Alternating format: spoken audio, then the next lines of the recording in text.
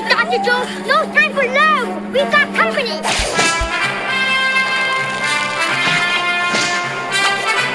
Well, hello, young lady. I'm a violent old man who likes to terrorize children in museums. What was I saying? Did I tell you about that time I was trapped in a nuclear test site? That's fucking ridiculous. Lucky for me, there was a fridge. So, welcome to our first official episode of No Time for Love, Dr. Jones, where we follow the fictional adventures of Dr. Henry Walton Jones Jr. as he bounces off of real-world history and important figures. With his, he had to leave the dog Indy behind. I am your host, Jamie Chambers, and this is my sister Bambi being forced along this little ride. Yeah, Or a little minecart ride. Like short round in the minecart. That's me. Like short round, you were dragged against your will. I don't feel like short round was dragged against his will, actually. I feel like he was there willingly for some reason. Where was he going to go without Indiana Jones, feeding him? There's an argument to be made that was child slavery. I have so many questions about short round. We could have an entire fucking, philosophical conversation about short round. Short round will not why he was there and what the fuck happened to him. He will not even be born for quite a while yet. So, once again, No Time for Love, Dr. Jones is bonus content. They will normally be given to our beloved $5 or more subscribers.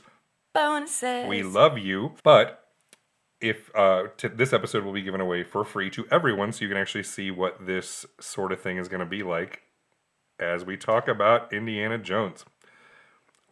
So if you are one of the $5 or higher subscribers, you will get the entire series of No Time for Love, Dr. Jones, and all of the Value of series where Bambi and I read each other god-awful historical biographies written for children in the 1980s.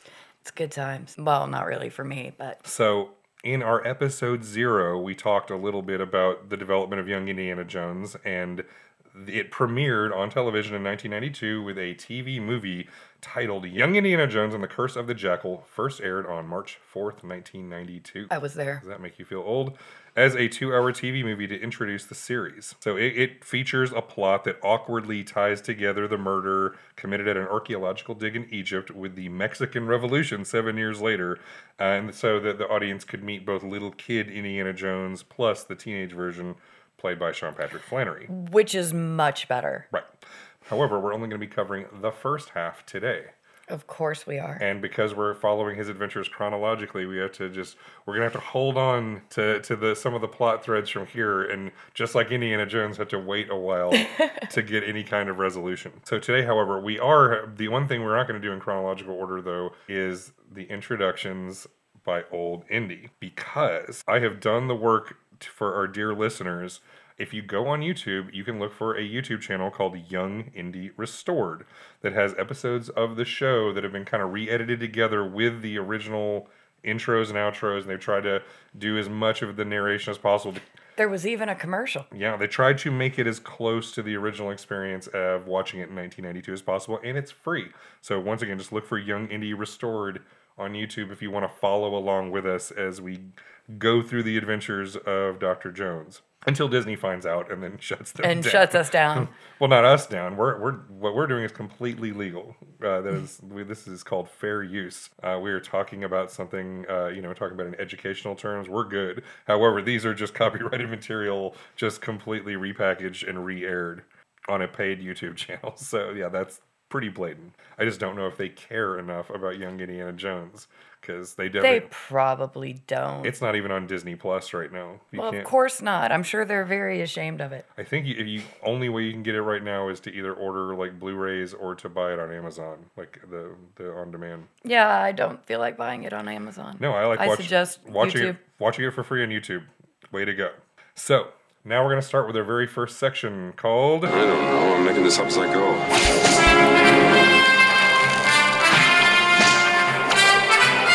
So in this section, we're going to just go over the plot of the episode and give our overview. So this is it. This is the first time we're introduced to Young Indiana Jones on television on March of 1992. So our adventure begins, you might remember, in 1992, which at the time, it was in modern day, which is sort of jarring. You watch Young Indiana Jones and suddenly you just see a museum somewhere. You see a bunch of kids on a school field trip.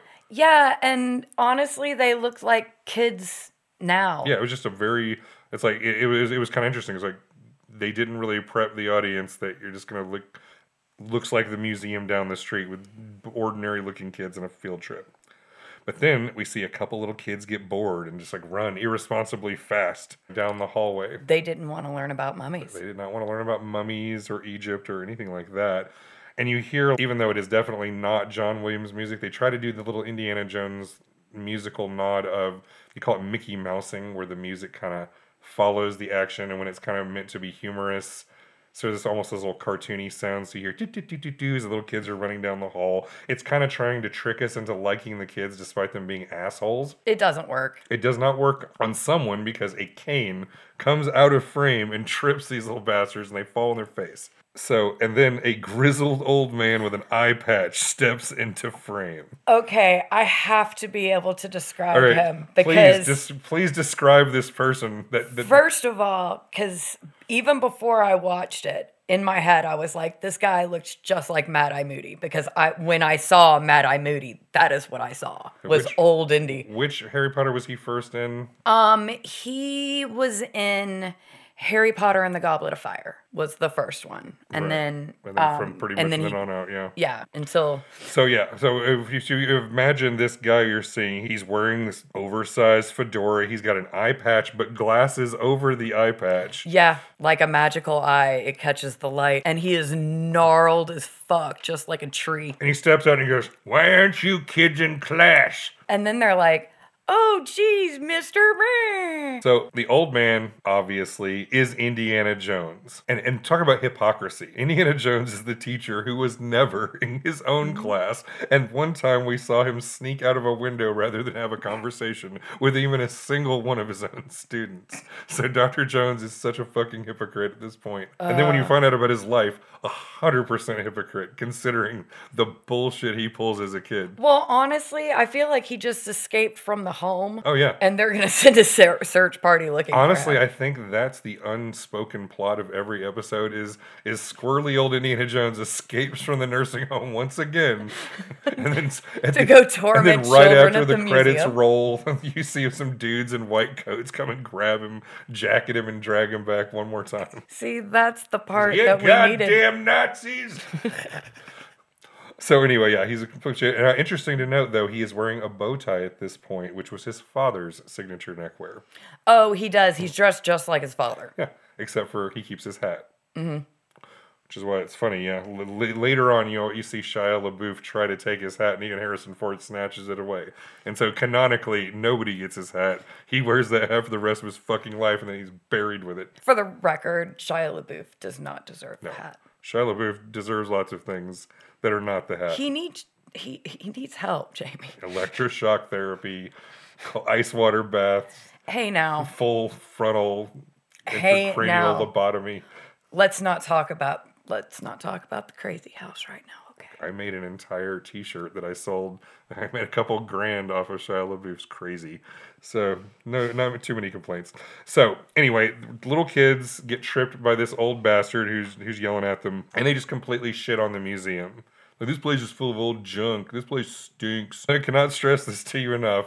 The old man raises his cane and goes, "I'm gonna clobber you." I mean, he threatens to beat these old kids. He's already assaulted them once. He's committed a number of crimes in the first 30 seconds he's on this show. And again, that's after he escaped from the home. And my favorite part is if you just look in the background, there's just people walking by in the background. Is this old guy's yelling at and just like raising his fist with a cane, about to just beat these kids, and he literally just cows them into submission. They're like, okay, be cool, man. It's like literally they don't want to be killed. They do not want to be beaten by a fucking crazy old gnarled tree. So we're gonna see many crimes in this episode, but so many crimes. But this is the first, and we're 30 seconds in, and Dr. Jones has assaulted and threatened children. So he orders the kids to stay with him while he sits his old ass down. And then in the middle of this dementia-ridden old fossil He like forgets what he was talking about. He's like, "Hey, what was I saying?" And then if the kids had any sense at all, like in that moment, they would have just fucking bolted. He couldn't have gotten up from that bench very fast, and he would have forgotten what was going on anyway. But instead, they were stupid enough to remind him, and then suddenly he's like, "Oh yes, I was born across the river." And he gives his birthday, which was, canonically July 1st, 1899, says it was in New Jersey. And then, like, by the clues, I was able to piece together that we are in the Penn Museum in Philadelphia, which happens to house one of the largest Egyptian collections in the United States. That's very cool. So that's how much of a nerd I am, is I literally looked on a fucking map and figured it out. Good for you, Jamie. But yeah, I love the time period that he was born in. I love the turn of the century. It's very interesting. And it's also very interesting on how things never really change. So this is how much I love you, $5 or more subscribers, is I literally went on Google Maps and hunted around for half an hour to figure out where this museum could be. And it could have easily just been bullshit. It could have been nothing. I could have wasted hours of my life. But no, it's legit. It literally is one of the largest Egyptian collections, and it all matches.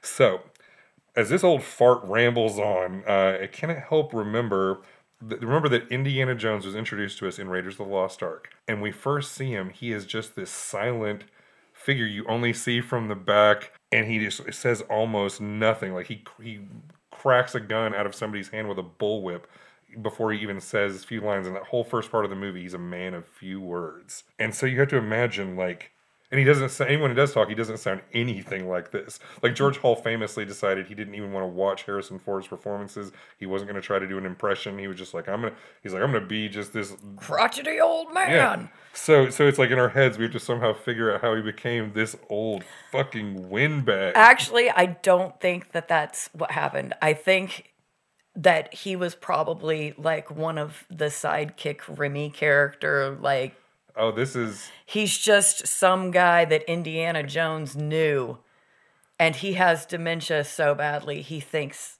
this is short round. After like, exactly cosmetic surgery and brain damage. Something like that. Piece of his brain missing from having stabbed in the eye. He became the hero he loved. It makes no sense to me that Indiana Jones would even live to be 90 years old. The man should be very dead. But weirdly enough, now we're going to see a really old Harrison Ford version in Dial of Destiny, which is why, like I said, George Hall's been erased from the timeline. But I reject that. We're going ahead with old ass Indy. So old Indy tells us that his father was a really smart, respected professor of medieval studies, and that his mother was a living saint on Earth, perfect in every way. No other woman could ever compare. And all of this tracks with his daddy issues. Oh no, like. Honestly, if you actually follow this along, like his feelings about his parents explain a lot about his like later life in a bunch of different ways. So in the beginning, as he's narrating, he gets into all these little wholesome early 1900s adventures. So he's like skipping class to play with his dog, Indiana. I love the dog scenes. Yeah. They're so cheesy. Yeah, and once again, that's a nod to that they always make it a Malamute, which is the original Indiana that George Lucas had back in the 70s was an Alaskan Malamute. So you see him playing like, well, it's not even backyard baseball. It's like side street baseball, and he break a window. He sent his dog up to die in a hot air balloon, they didn't show it come back down. So it's like after that, it's like goodbye. Well, remember, you see River Phoenix has a Malamute as he just runs right by very briefly in Indiana Jones and the Last Crusade. But you got to figure that's like Indiana 3. By now, like, I don't think that's the same dog. I think Indiana Jones killed that first dog in the hot air balloon. He could be on several by now. And again, he even mentions at the end of this particular episode that he had to get back to his dog. Yeah, he loved his fucking dog. He loved his dog so much. He would much rather be named after his dog than his own father. And like I said, there's a little bit of psychology there. But I also get it too. Like, I do know plenty of people who went through their teenage years and they grabbed a nickname, either given to them or picked it for themselves. Call me this now. Like our own dad was called Jay for years, like through his teenage years and like into his middle 20s before he went back to being called like Jim or Jimmy. He was Jay. So, well, I have I've never been called anything but Bambi. And when I do have to use my real regular name, it's almost like an alias. I mean, I go by mine. Jamie is my nickname technically too. So, it's weird. But we always went by it, whereas he very specifically rejected his father's name and picked his dog's. So that just tells you something about a person, and that his dead mother is so sainted in his memory, like no woman can compare. So he just goes through them so fast. They're just tissues. They are a single episode or a movie, and then that's it. So more Little Rascals adventures. You see him on a railroad tracks with a little homemade little car that he and his buddies made. He electrocutes himself on a bicycle. Mm-hmm. And the electrocution scene was so cheesy. His hair stood up straight. He had the big surprised look on his face.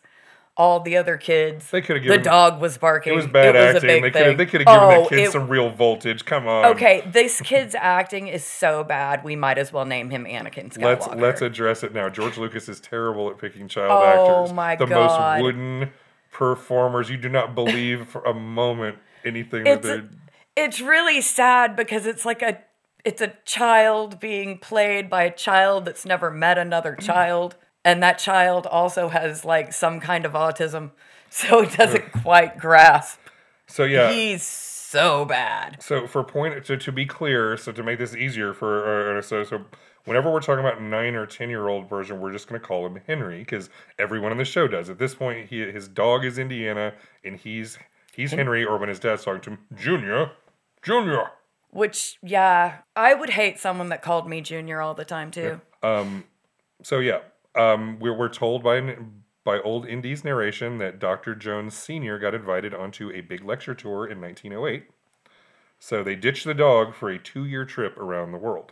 So then at Oxford, they pick up Miss Seymour, who was a former tutor of Henry Sr. Which, by the way, she kind of looks like the old school marm. Just like Professor McGonagall. Very, very classic English governess. Oh, yes. So much so. Like dressed all buttoned up. And Professor McGonagall is a extension of that stereotype to the very prissy, older British educator woman who's here to make sure children behave and learn something. Oh, yes. And Miss Seymour, so because they're dragging their kid around the world, Dr. Henry Jones Sr. is not going to let his son's education slide. He gets the most hardcore teacher on planet Earth, the one who made him such a pain in the ass. Yeah, he picks that lady. And again, she didn't even work with younger students. She claims that in the show. I don't work with... Well, she's like, he's too young. Too young. He's like, the boy needs a governess, and I am a teacher. But then he basically seduces her with his Scottish way. She's like, hello, Moneypenny. He's like, wouldn't you like to see the Great Pyramids? It's so bad. Make it stop. See the Great Wall of China? And she starts undoing her blouse. It's so gross. This whole scene is and the next weird. thing you know, she's all on board. So she's there, and Kid Indy hates it. Oh, he calls her... How many times does he call her a witch just in this one? He referred to her as the Wicked Witch. Yes. And it's so weird because he always sort of refers to her like he hates her guts, but acts like he adores her most of the time when he's with her. So it's kind of hard to say. It's sort of Stockholm Syndrome, I think. Well, yeah, and because the way he described her was with zero love, where this kid obviously, I mean, that was the only real affection I saw in the show. He loves this woman way more than he loved his father, that's for sure. For realsies. Now, he adores his mother to a ridiculous, unhealthy point. But let's face it, Miss Seymour is basically a plot device. So she's there to help explain why later on Indiana Jones has this like incredible range of knowledge. Because into the show's credit, they show her just like anytime they have downtime, he is forced to read a book. He is forced to be studying. If they're on a boat, she is just doing lessons, even as they're rocking around. Like they at least sell the fact that he is if they're not doing something, he is constantly being forced to study. Which is, this now granted, I'd say the kid had no fun, but we only got to see the fun parts. Yeah. So it also gives them, this is also a show excuse for the educational dialogue that George Lucas was all about, by having a teacher there like, oh, Henry, what is the history of this? Or what is that over there? And then he's forced to give the answers, and it's sort of a more organic way for them to shove all that knowledge into the story, other than having random characters spouting exposition all the time. Yeah, well, and then he gives the beautiful speech at the dinner table. It's an excuse that they can break away from the parents, and you can just have Miss Seymour with young Indy, or Ms. Seymour with young Indy. Because being with the parents would have been boring as shit. Yeah. Plus, once again, Dr. Jones was very busy, and he clearly wanted his wife with him and couldn't give a shit. Over and over, it's very clear he's fine if Junior goes off and does whatever.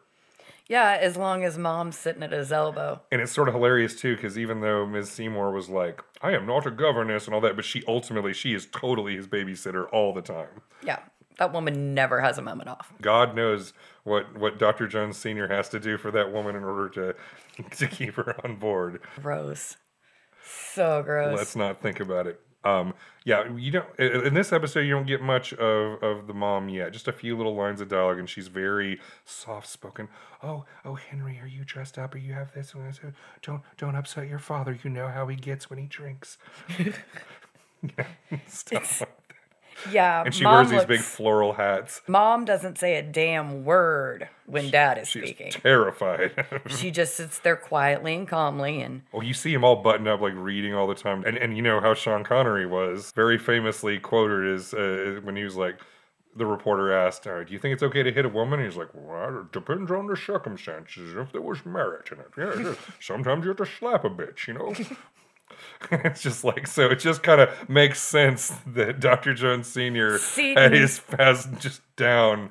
See, this is one of the reasons why when you were like, oh, I don't understand why you wouldn't like Indiana Jones so much. I'm like, because it's nothing but misogyny. Oh, it is riddled with misogyny. It's horrible. I mean, it's hard to choke down. Even when I was a child, I was like, there's nothing here for me. I mean, we'll get to it and when we talk about Raiders of the Lost Ark, but it's introduced with the fact that he had an inappropriate relationship.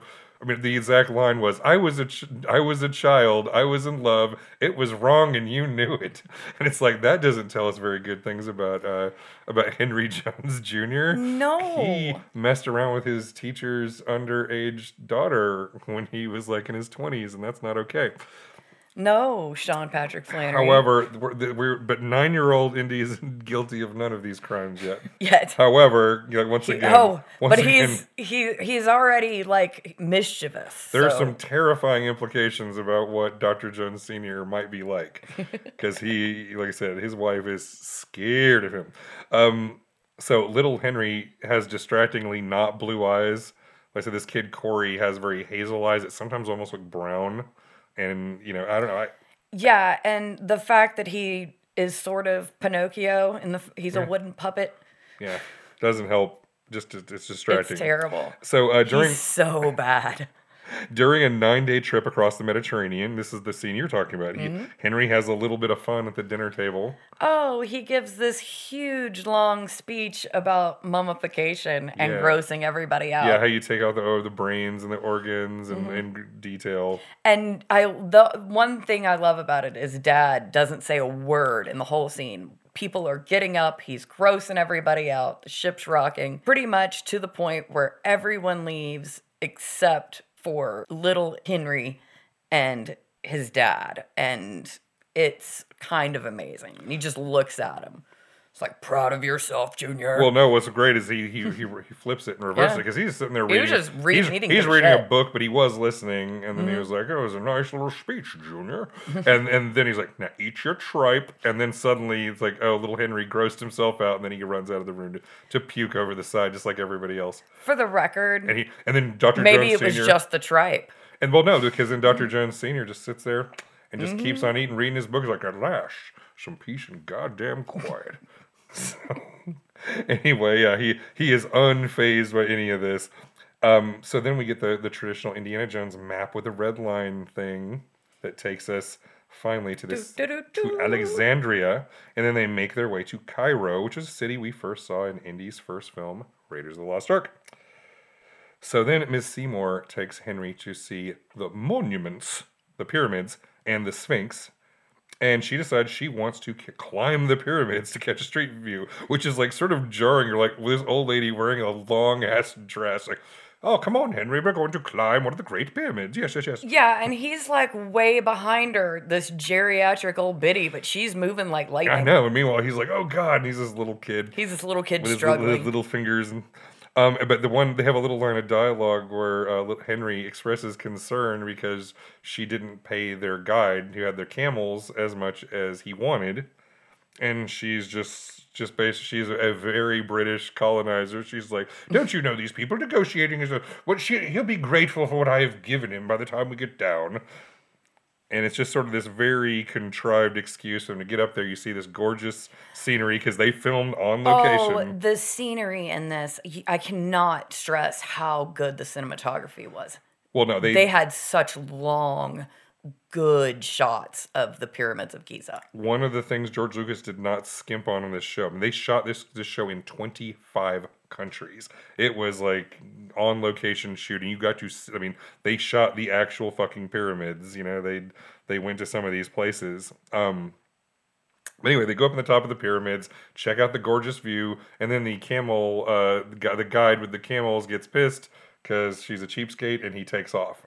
And then they scramble down the side of the pyramids. And she's asking the child, what shall we do? And all the little kids like, come back with our camels. Oh, man. Golly gee whiz. Oh, it's so bad. I cannot stress enough how bad this kid was. And then it's like, yes. So Miss Seymour's casual racism almost gets them killed. But then a strange figure comes from the distance. We see him riding with the setting sun coming behind him. This figure on a bicycle wearing a gentleman's suit, but a turban wrapped around his head. And so, of course, it could be none other than dun dun dun, our first historical figure, Lawrence of Arabia. Absolutely. So yes, Mr. Lawrence, who insists, called me Ned. Yeah. Yeah, he was a student. Yeah, we found out that he also was also one of Ms. Seymour's former students who just happened to run into her on the side of the pyramids, and also is a fan of Dr. Jones Sr.'s books. So he's like, oh, I have read your father's books. They are brilliant. So, yeah. Yeah, and so, yeah, they offer to help. He offers to help them, of course, and then because she's like, make camp. Oh, whatever shall we do? And he's like, gather up some camel dung and make jolly sure we don't catch cold. That's right, yeah. Cheerio, pip pip. And he's so like the most like cliche, like British gentleman, but also like I said, he's got this little heart of an adventurer and They did resist the eyeliner. I was expecting the hardcore eyeliner, but they didn't go for it, and I was sad. They should have. They should have just went full on. But it's interesting too now, even though Steven Spielberg had no direct involvement in this. Lawrence of Arabia, the film, is famously his favorite movie of all time, and is a masterpiece of like classic golden age Hollywood. I do recommend it. And Lawrence of Arabia himself, a pretty cool dude. However, you wouldn't know it from this. When we get to a later section, we'll talk about how this guy relates to the actual dude a little bit. So anyway, they're building their poop fire. And Lawrence tells Henry just how fucking cool it is to crack open a tomb for the first time. And, it's like, you're breathing the same air as them. You'll see the footsteps of the men who built the tomb in the dust. And Henry's like getting enchanted. And suddenly his eyes light up and that first interest in archaeology is born right then and there. And Ned says, maybe you'll add a new page to history or find some treasure without price. Oh, that's what he wants. He wants the treasure. Yeah. Ding, ding, ding. That's the first. But then he warns little Henry that archaeologists never get rich. And he swears that they totally aren't thieves robbing graves, but, we're opening up the past. We are not invading other countries and taking their treasures. No. We British would never do such a thing. Because it belongs in a museum. It belongs just in a museum or maybe a rich person's house, Yeah, I was about to say, they're totally tomb robbers. What are you talking about? So then Ned gets into the various religious beliefs about the afterlife. So he talks about the Muslim paradise as a delightful place, especially if you're a man. Well, that's because,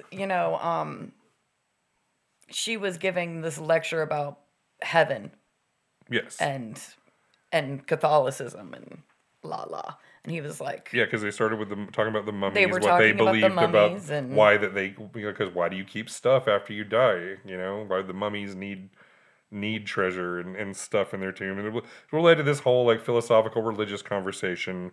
But then Ned decides it'd be fun to make little Henry poop his pants by telling him a scary story right which before is bed. hilarious. So he's like talking about, you could ask a mummy if he comes back to life when he's walking at you. Shuffle, shuffle, shuffle, shuffle. And he's just being creepy as fuck, and little Henry's Ate it up with a spoon, going, gee And whiz. this comes to bite everyone in the ass later on. So Ned scares the shit out of Henry, who just has nothing but nightmares all night, screaming and crying. And then the next day, Ned invites them to go upriver with him to the Valley of the Kings, to where his buddy, name drop, Howard Carter, is engaged in a dig. Before. This is the dig before. This is early Howard Carter. Who we will talk about him in a little bit more. But Howard Carter's engaged in a dig, and Lawrence is invited to hang along, and he invites Miss Seymour and Henry. So Henry has to ask his father for permission, and Dr. Jones Sr. gives him a blank journal to keep and chronicle all his travels. Says, write down anything that interests you or excites you or is noteworthy. And again, Mom wasn't even allowed to show excitement or any kind of expression. She just until, mutely... sat there with her hands folded, just like waiting for the opportunity to talk to her child. I have no opinion until my husband gives an answer. And then the minute he gave an answer and walked out of the room, she gave him a hug and started acting like a mom. Yep. And then her terrifying husband. I mean, I'm pretty sure that the bullwhip that he found, it wasn't the first one. Yeah, the Jones. It's dark. The Jones men are good with the whip. Yeah, it's dark. Well, the journal becomes like a whole thing in the show. Like later on, you see teenage Indy has it all filled out with all kinds of stuff. Sort of kind of like mimicking what they did with Last Crusade with Dr. Jones Sr.'s Grail Diary. Although I have to say this one thing about Mom. She is kind of a hot blonde, and it's kind of a little... Well, she gets a whole, like, later on, she gets a storyline where she gets a sexy storyline. But, we'll have to, that's coming up in an episode or two. But it's almost like you see where the Willie type came in, because visually... Yeah, he got mom issues, he's got dad issues, he's got all kinds of issues. He is so issue. So anyway, he's given the journal, and like I said, this like in the later on the opening credits, like the journal is featured in the opening credits. Like this is where Henry writes down all of the notes and learns all his stuff as he goes along. So on the trip on the Nile, Ned tells little Henry. He's like to learn the language everywhere he goes, which is another thing. Like later on, Indiana Jones knows every fucking language everywhere they go, anywhere. He knew Mandarin Chinese at the beginning of Temple of Doom, and then later on could speak to the people in India. Like he just knows a ridiculous number of languages, and this is supposed to be like Ned just tells him that, and once again that is consistent with Lawrence, who did learn the languages of different places that he went. And spoke Arabic very well, which he demonstrates when he talks to this dude on the boat.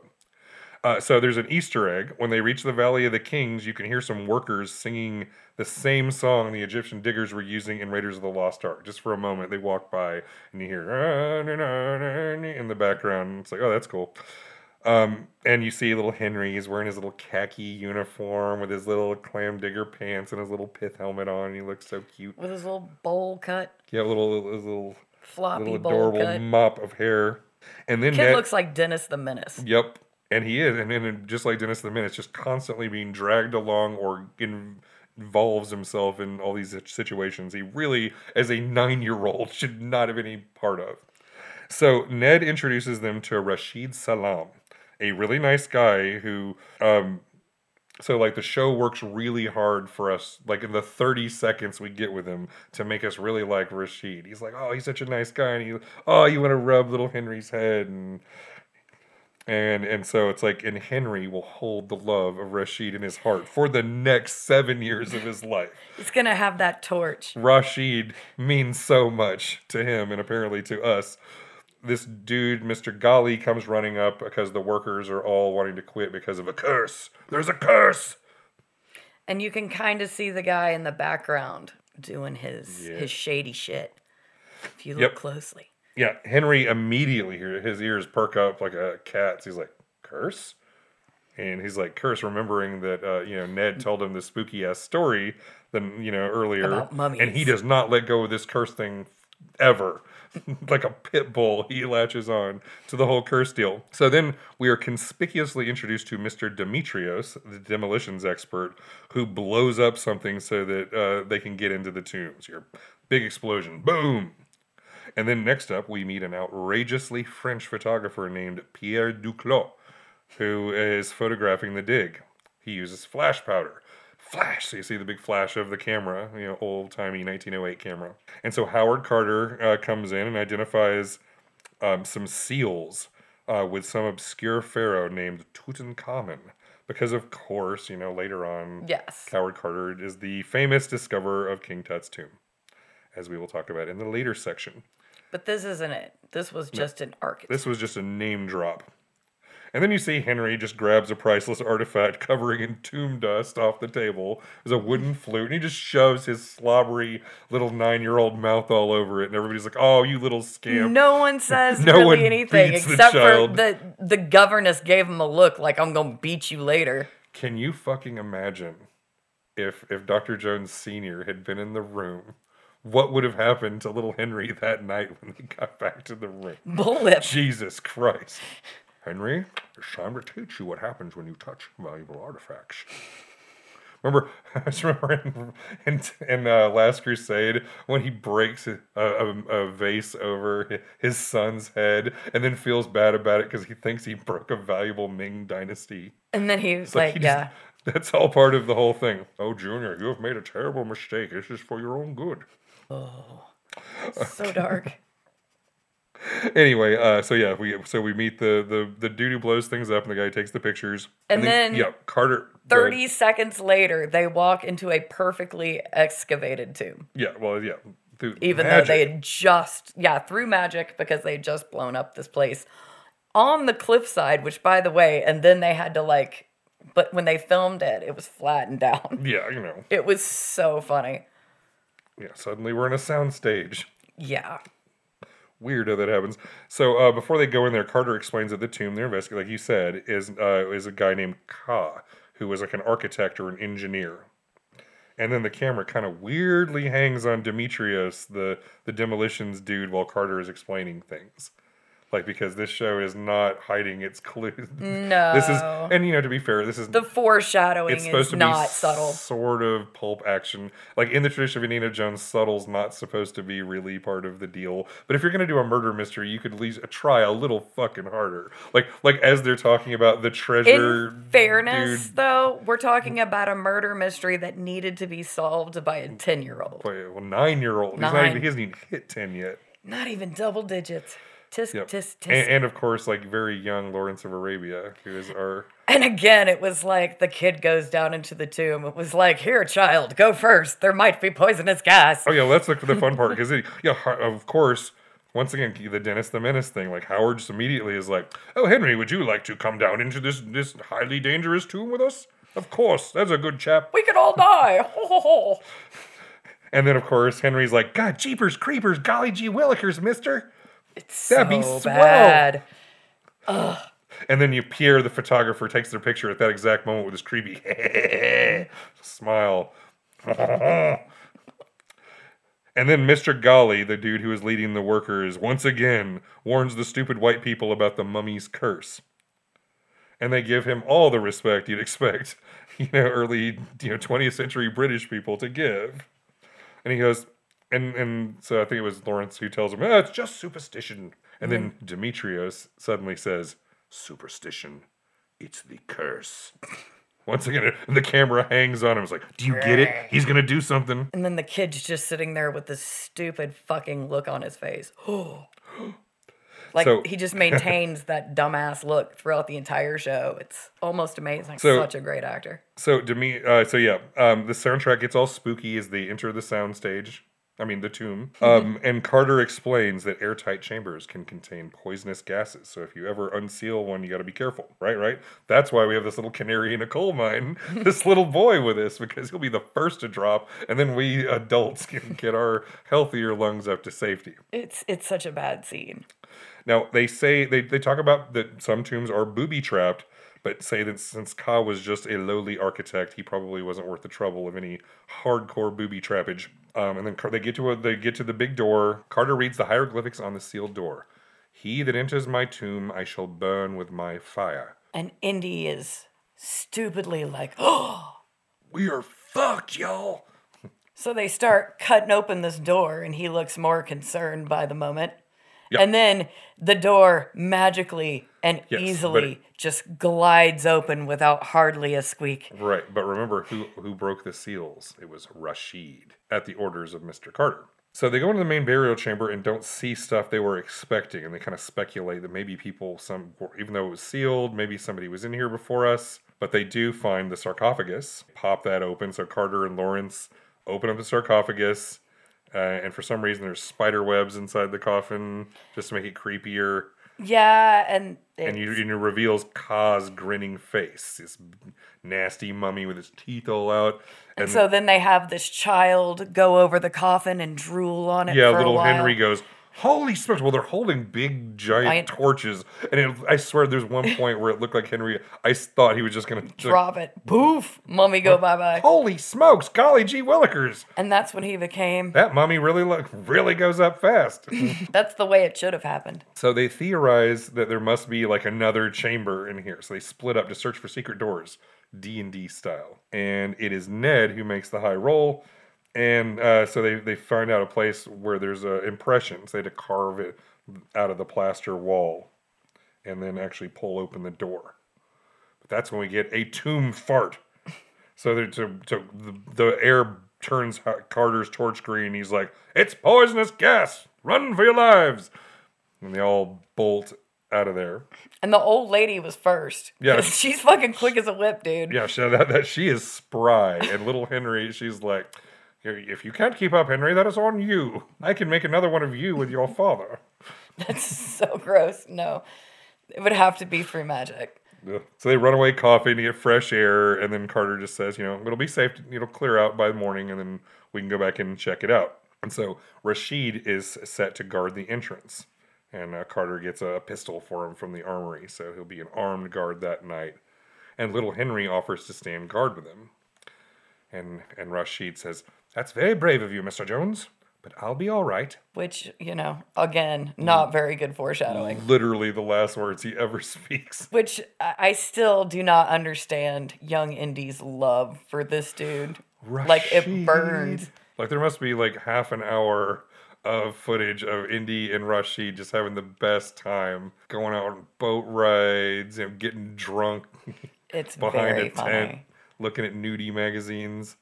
And then, so we'll never know. We'll never know. We'll never know the story. bonding experience that little Indy had with Rashid that made him love him so much. So Indy wanted to be with him. Indy wanted to die with Rashid that night, but instead he went back to his tent and covered his head. So because he was scared. Because he was scared because he's been told about curses and mummies coming back to life, and he saw the fucking mummy, and it was creepy as hell. So we get like an overnight montage, and little Henry, like you said, wetting himself because there's jackals howling in the distance. And you see Rashid bravely guarding the entrance. And that is the last time we see Rashid alive. Because the next day... Cut to little Henry shrieking, Rashid! Rashid, where are you? He's missing. So they go down to the tomb, and they find Ka, the mummy's out of the coffin. It's just missing completely. And Henry immediately knows exactly what happened. It climbed out of its coffin and got Rashid. Ah, it's a ghoul. Miss Seymour's like, you're a fucking idiot, Henry. Shh. Quiet down now, or I must beat you with my ruler. So Ned finds Rashid in the treasure chamber, the one they had unsealed the day before, very dead. His face completely burnt off. Yeah, his face is burnt off, even though they do find blunt force trauma on the side of his head. Carter volunteers to take Rashid's body back to Cairo for a proper inquiry. Get the authorities involved. We do this properly. I am British. Yes, because, they have to There are rules about grave robbing. Yeah, You've got to follow them. He's followed all the proper paperwork. So He's not a bad guy at all. But then Ned does some Sherlock Holmes shit and finds silver powder, like on the lower half of the corpse. And nothing seems disturbed in the chamber, so Ned is confused about why doesn't seem to be a motive. And then Henry reminds everybody, duh, you guys, he who enters my tomb, I shall burn with my fire. It's the curse, you dumb motherfuckers. Get out! Get out while we still can! And the workers agree and lose their goddamn minds. Just literally cuts to a shot of them just like running and screaming in random directions like the most hysterical. It's not a flattering look. It's like, oh, you silly brown people and your superstitions. Ugh. You and the child. Meanwhile, then the kid is not helping things. Screaming. It's like, yep, that's what happened. He burned his fucking face off. Ah! And then Mr. Golly is watching smugly from atop the hill. He's like very clearly not in on this, freak out. So at lunch, Henry is getting more and more worked up. And the idea that the mummy rose up and killed Rashid. So Ned had to explain that he just made up all that bullshit about mummies rising from the dead. And that he's a pathological liar who should be ashamed of himself. But his favorite drug is terrifying little boys. It's very funny. Yeah. And he's like, what, you're a fucking liar, you piece of shit? Yeah, he did not seem very happy about him exaggerating the truth. But then Lawrence is like, yes, but it makes life more interesting. See, old boy, it'll be great. And so it doesn't matter. Henry never loses his love for Ned and how great he is. And so really, this is just the adventures in this dementious dude head. Yep. So to prove absolutely how there is no danger of runaway mummies, Ned drags Henry and Miss Seymour back down into the tomb to look for more clues. Like, yes, what this situation needs is a 9-year-old boy. Multiple times. The 9-year-old boy, the worst lookout ever. Yeah. Well, right now they're just going around looking for clues, and Henry looks in the coffin to make sure Ka's still missing, and he is. And then looking around, they also find a big bust of Ka as he appeared in life. And there's an inscription.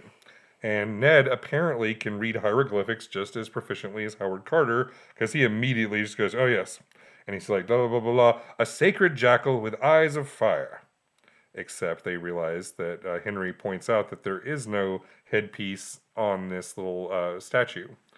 And then that's when Ned's like, it's been broken off.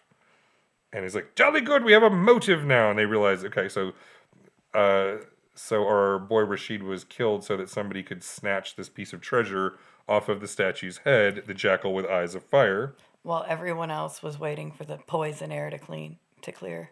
Yep. It's very sad. Yep. Kills him for the treasure. And so Ned... later on, they're back in the mess tent, and Ned draws Young Indy takes this very personally. Oh, yeah, he is not stolen for gain. It belongs in a museum. And Ned draws a picture of what this jackal headpiece is supposed to look like. So, and then Indy keeps it. It's in his journal later on, like years later. So they go over their list of suspects. And apparently, young Indy gets obsessed with this for the rest of his life, or at least for the next 7 years. So their first suspect is Mr. Golly, the leader of the workers, because he wears a fez. And so they're like, okay, maybe him. Next, they pull out the silver powder that Ned had taken off the corpse and put it in an envelope, and he pulls it out, lights it with a match, and it goes, poof! Looks just like the photographer's flash powder.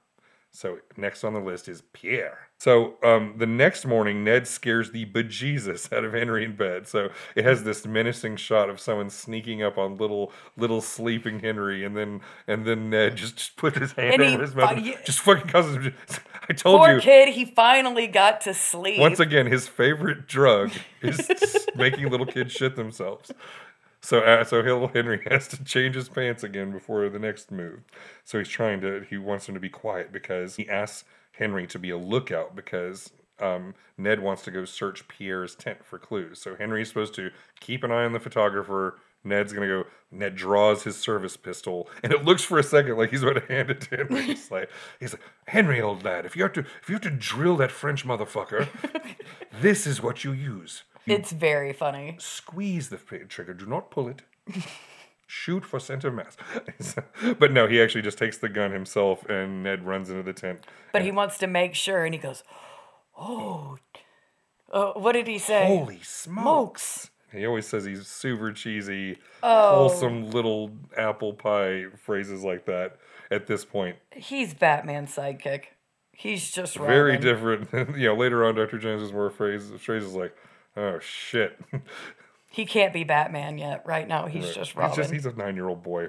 We'll go easy on him. So anyway, so Henry watches Pierre smoking a cigarette, and then he kind of makes his way into the tomb in a very suspicious manner. So the little boy very intelligently follows the suspected murderer by himself down into the dark dungeon. Where his friend was just murdered. Yeah. Possibly by this dude. Yeah. Good call, Henry. Up top, Ned doesn't find shit in the tent, and then starts wondering what the hell happened to that kid. And so then he goes, grabs Mrs. Seymour. Mrs. Seymour sees that the gun's out. She's like, good heavens, what's just going on? He's like, to the tomb! So maybe I shouldn't have involved a small child in my murder investigation. So creeping around in the dark, Henry nervously leans up against a wall, and he accidentally pops open another little secret chamber, almost like a little closet, which is where he finds the mummy. Or rather, it falls on top of him. So Ka the mummy falls on top of Henry and he goes, traumatizes him for life. No. He 100% shits his pants, and cries his eyes out every night for a month after this. He is fucked up. This is years of therapy. He's had this guy been told that a mummy will come out to life and try to kill you, and then this mummy just comes flying at him. It's fucked up. This poor little boy. He's face first in a mummy. It's terrible. So and Henry screaming, the mummy, he's gonna kill me, he's gonna kill me. And then he's like screaming that the crazed Frenchman's trying to kill him. He's like, just like you killed Rashid. And then that's just as Ned rushes in with a fucking drawn gun. And Pierre's like, oh no, I am the fucked. And Pierre explains that, it's like, dude, I was just taking unauthorized photographs so I can sell them to the newspapers and make some extra scratch. I am just an unethical photojournalist. I am not a murderer. And then when questioned, it's like, yeah, but what about that magnesium powder? Huh, you murdering bastard? And Pierre points out, like, I am not the only one who uses magnesium powder, no. And then we go to suspect number 2. Well, that's when Henry finds a clue in the mummy. So kind of wedged in between Ka's ribs is the ignition pump, that thing you use when you're doing blasting a big thing of dynamite. You have that box with the pump and the line that goes to the actual dynamite. Well, the little pump handle is wedged inside of Ka's ribs for some goddamn reason that makes no sense other than it's a good clue to tell us why would that be there. No fucking clue. It makes no sense. They needed evidence. Bad writing is the real reason, but it works for the purposes of our story. Suddenly, so Ned smacks himself on the head like he could have had a V8. He's like, Demetrios! And so we have identified our murderer. So they go dashing off to prove the case once and for all. So they go into Demetrios' his tent and match it to his dynamite box. Because it's a good piece of evidence. Yep. So mystery solved. So they instantly solve it. And then Henry goes like, look, magnesium powder. I mean, it's like a Scooby-Doo kind of ending where all the clues are lining up. So then you just had to pull off his mask and find it was just actually Old Man Willikers, the owner of the abandoned amusement park. And then, in this case, he gets away. But in this case, yeah, he gets away. And it torments young Indiana for 7 long years. Yes, realizing that the dastardly villain has escaped, Ned dons his trusty bicycle. And weirdly enough, and in a split second, he jumps on the bicycle and suddenly he's wearing his turban again. Because he has to look cool for his heroic shot as he rides off into the distance. And Henry's like, don't go, Ned! And then, but he promises to write Henry. Ned's like, he declares, and you really are a splendid chap. But that's how young Indiana Jones became friends with Lawrence of Arabia. For absolutely zero and reason. Carried the burning love of Rashid. The torch of love for Rashid. Until he can finally revenge his death. So we cut back to 1992. And I say revenged because that's ultimately what happens. Yeah. We'll get there, but spoiler. Not for a while. We got 7 years to go before we get to avenging Rashid's death. We will miss him dearly. Rashid. We'll think about you every day. The missing Rashid years are really going to take a lot out of us.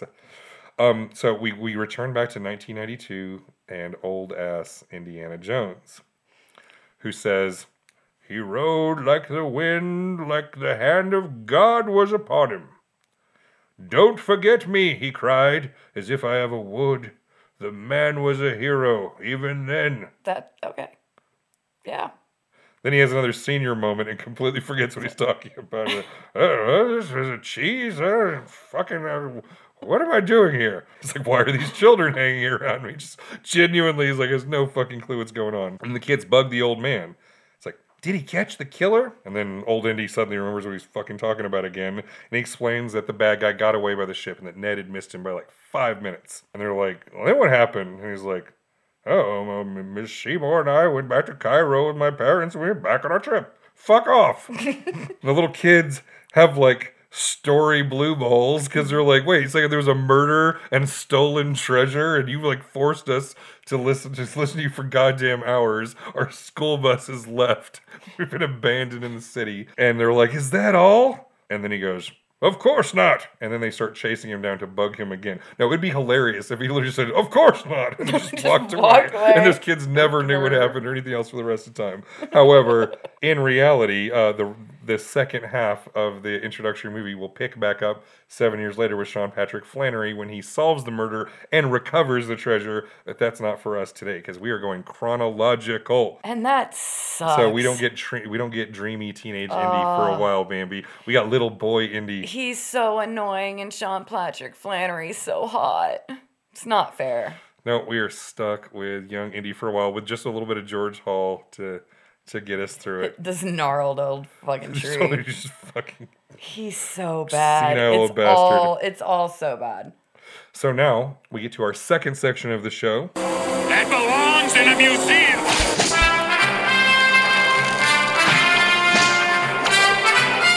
Oh. This is where we go over the historical figures, lessons, and artifacts featured in today's episode. Oh, goody, this is my lesson.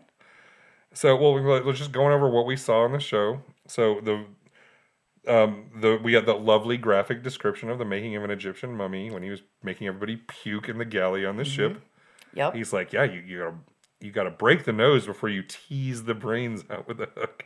Get this lovely little thing. Yeah, he gave a whole speech talking about embalming. Separating the embalming. organs into canopic jars and all that shit. So you got some nice little. Hey, we learned that shit at almost the same age. And honestly, it's like as a 9-year-old boy, that's it's the most perfect shit. It's gross and macabre and all that.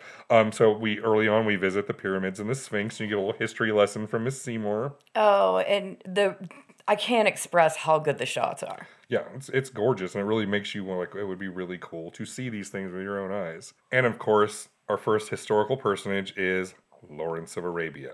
Dun dun dun. So that's the thing. His name was, I think, Theodore. He went by Ned, which I guess was like Ted, Theodore, Ted, Ned. I don't know why he went by that, but whatever. Mr. Lawrence. And they they want to make that establishing and leaving shots of him, that iconic him on a bicycle with the turban wrapped around his head, his piercing blue eyes over his like tanned English skin. And no eyeliner. But seeing him on the bicycle both times is kind of ironic because I don't know if you know this, but the real Lawrence of Arabia died because of injuries suffered in a motorcycle accident. He wasn't even very old. Poor guy didn't even. I think he died 2 years younger than I am right now. Like he did not. I don't know a whole lot about Lawrence of Arabia, and I never saw the film. Really, really good movie. I mean, not necessarily all historically accurate, but very, very cool guy. So yeah, not historically accurate. You don't say. However, the main idea. So Lawrence of Arabia was most famous for being involved in the Arab revolt against the Ottoman Empire. So the Turks went thing. Now, however, it's nobody's business but the Turks. This definitely, no, Indiana Jones is fudging with history here because I don't think he even learned Arabic until 1910, and he didn't visit Egypt until 1912. So, like, him even being here was totally fudged and bullshit. The real Lawrence never was going to be around at this point. He was, however, super interested in archaeology, and, like, he had checked out all these castles in Europe and then went down and did some tomb raiding in Egypt, just not until several years later. So he would never have caught up with young Henry. They fudged a timeline. Yeah. It's not going to be their greatest crime. Just to make it work. No, Yeah, no, not even a little bit. We also, of course, meet Howard Carter, famous for his work in the Valley of the Kings and the fact that he discovered King Tut's tomb. Mm-hmm. Famous, horrific tomb robber. Now, as far as I can tell from a quick check, this famous tomb robber wasn't working anywhere near the Valley of the Kings in 1908. However, we did get that like name drop of King Tut, like, I am on the trail of Tutankhamun.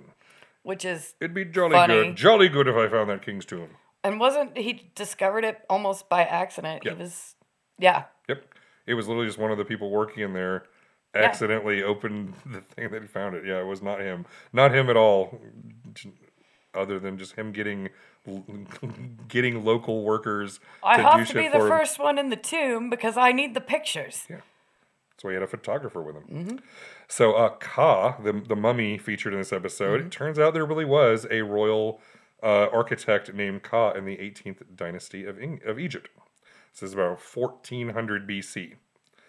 However, it turns out that Ka's tomb was actually discovered in 1906 by Egyptologist Ernesto Schiaparelli, which is why Ka's mummy and most of the artifacts are in a museum in Turin, Italy.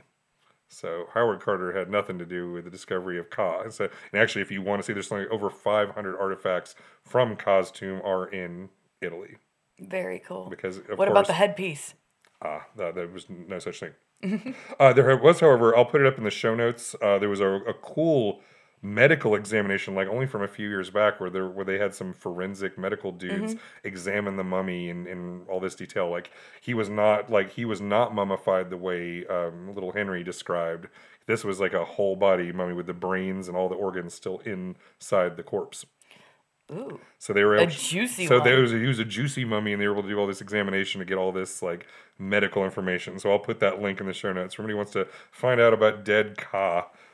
So yeah, the Jackal with the Eyes of Fire. This seems to be 100% made up by George Lucas just to give us a treasure to be a centerpiece for the whole thing. Because that's what really it's about, is the treasure. Yeah, because there's another thing that'll go in the show notes. There's a Wikipedia entry that's literally all about this exact excavation of Ka's tomb that has a pretty big list of all the artifacts recovered and nothing about a jackal, nothing that's sexy. So, Which makes sense.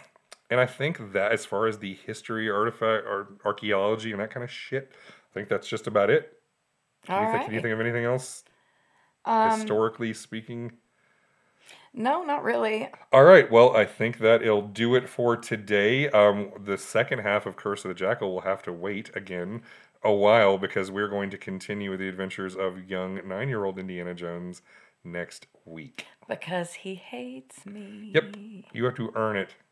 You have to earn your River Phoenix and Sean Patrick Flannery. I have to. First of all, I could never, ever earn the love of either of those men. But considering I have loved them for a very long time. I love Harrison Ford, and I got to wait longer than that. I love Harrison Ford. Even if he is a crotchety old bastard. If you are still listening and you want to continue with our adventures with Henry Jones Jr., then go to chainsawhistory.com and subscribe at the $5 level or higher, and you can hear every single piece of content we make. Hear me choke on the misogyny of all of it. Yep, you're going to hear each other read children's books in the Value Of series when we go over these kids' history books that our parents forced us to read. It's good times. And there will also be bonus articles and other content up on the website. So if you subscribe, you will get that. But other things you can do is make sure you rate and review our podcast, especially on Apple Podcasts, because that helps us a lot. If you want to slap like a little 5-star rating and a quick review talking about how delightful and charming the hosts are, it certainly helps boost us in the algorithm and helps our podcast get discovered by people who don't follow me on Facebook. That would be nice. Yeah. Especially since I have no Facebook followers. So if you are one of those subscribers, thank you very much. You are the wind beneath our wings. We will be coming back to you soon with future scripted episodes and more with Dr. Jones. Yeah, and if we can tease people with a Q&A. Another thing we'll be looking for on chainsawhistory.com is we're going to be showing some subscription goals, both for paid and unpaid subscriptions. So more on that soon. Until then, catch you next time. Bye. Maybe it's cool for you, dude, but we think it stinks. Hold on out. lover, yeah. Be cool, man. Be cool.